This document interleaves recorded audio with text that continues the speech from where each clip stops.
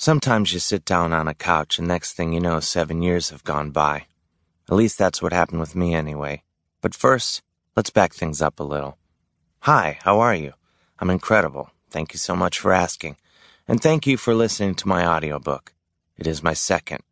I realize, however, statistically speaking anyway, odds are decent that you haven't gotten around to reading my first book yet.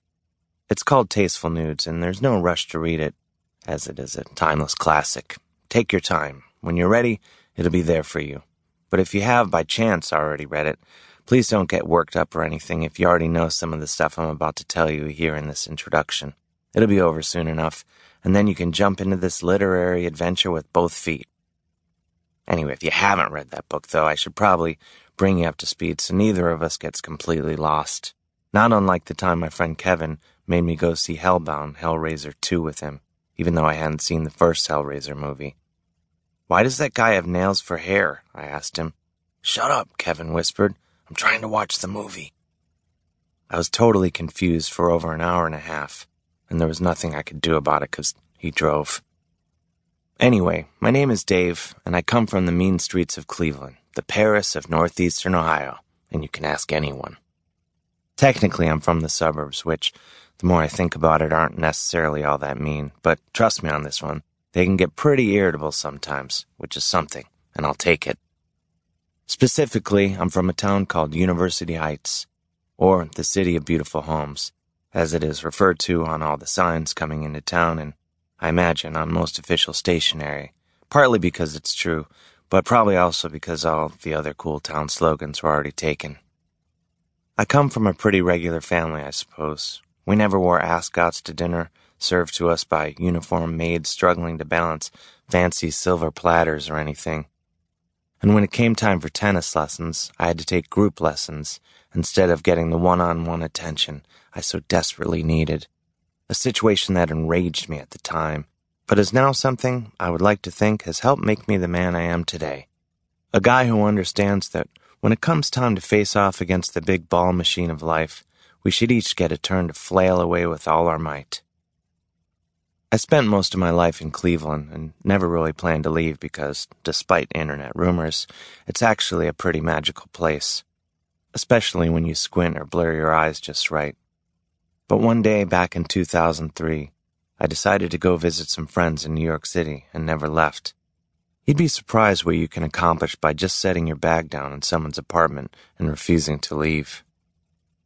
Then my mother died, and it was back to Cleveland I went, at least for a little while anyway.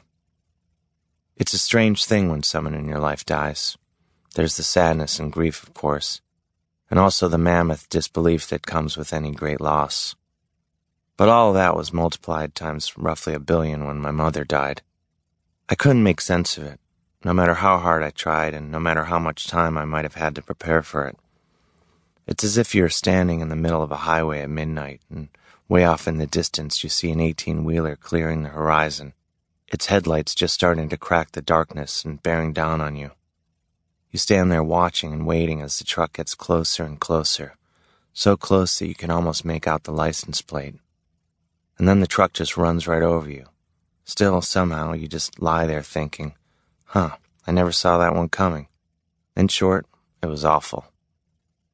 The funeral and all that were a blur. My sister Miriam and I gave speeches. "Keep it down to a minute or so each," the priest told us beforehand. "Screw you, pal," I wanted to say back to him before remembering how disappointed my mother would have been if I mouthed off to a priest like that, especially on his own turf. Still, it felt warranted. My mother was at that church pretty much whenever it was unlocked, as best I could tell. The least that priest could do was let my mom's kids say whatever they wanted for as long as they wanted on her final visit. Regardless, my sister and I both ignored him altogether and spoke for as long as we felt like in honor of our mother and also to show that priest that the Hill kids are no pushovers. The morning of the funeral, I thought back to when I was a kid, when my mom's younger sister, my Aunt Betty, was sick with cancer, and my parents and I went to visit her in the hospital after one of my pee-wee hockey games. I was still young and clueless enough to think that, no matter how old or sick someone was, a quick checkup, a glass or two of orange juice, and a couple nights' rest at the hospital, and he or she would be back in action in no time. We stood in the room for about a half hour with me still in full uniform, the stink of my sweaty hockey pads giving any and all other strange hospital smells a run for their money, watching Aunt Betty struggle through dinner. Do you want to watch TV? No. Are you thirsty? Yes. Your roommate sure is quiet, huh? Not enough. You know, the usual hospital small talk. Aunt Betty seems like she's doing a little better today, huh? I said to my mom as we walked back to the station wagon afterward. Do you know where your blazer is? She replied, seemingly from out of nowhere. Why? I asked, slightly annoyed. At the time, I tended to associate wearing a blazer with doing stuff that I didn't want to do. Because the funeral will probably be sometime next week, she said.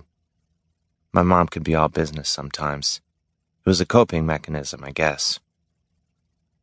Back then, the blazer in question was a Kelly green sport jacket that had been handed down to me from my older brother Bob.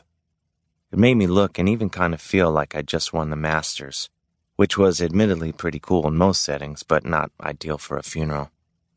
As I got dressed for my mom's funeral all those years later, it occurred to me that the outfit I'd chosen, a black suit with a green tie, I'd picked out mostly in a nod to my mom's Irishness, but perhaps also in an unconscious nod to that green jacket, marked the first time I'd gone to a funeral dressed entirely in clothes that hadn't been borrowed. Even better, I'd paid for them with my own money. And perhaps most impressive, I knew exactly where they were ahead of time. I smiled thinking how proud or at least not annoyed my mom would have been about all that.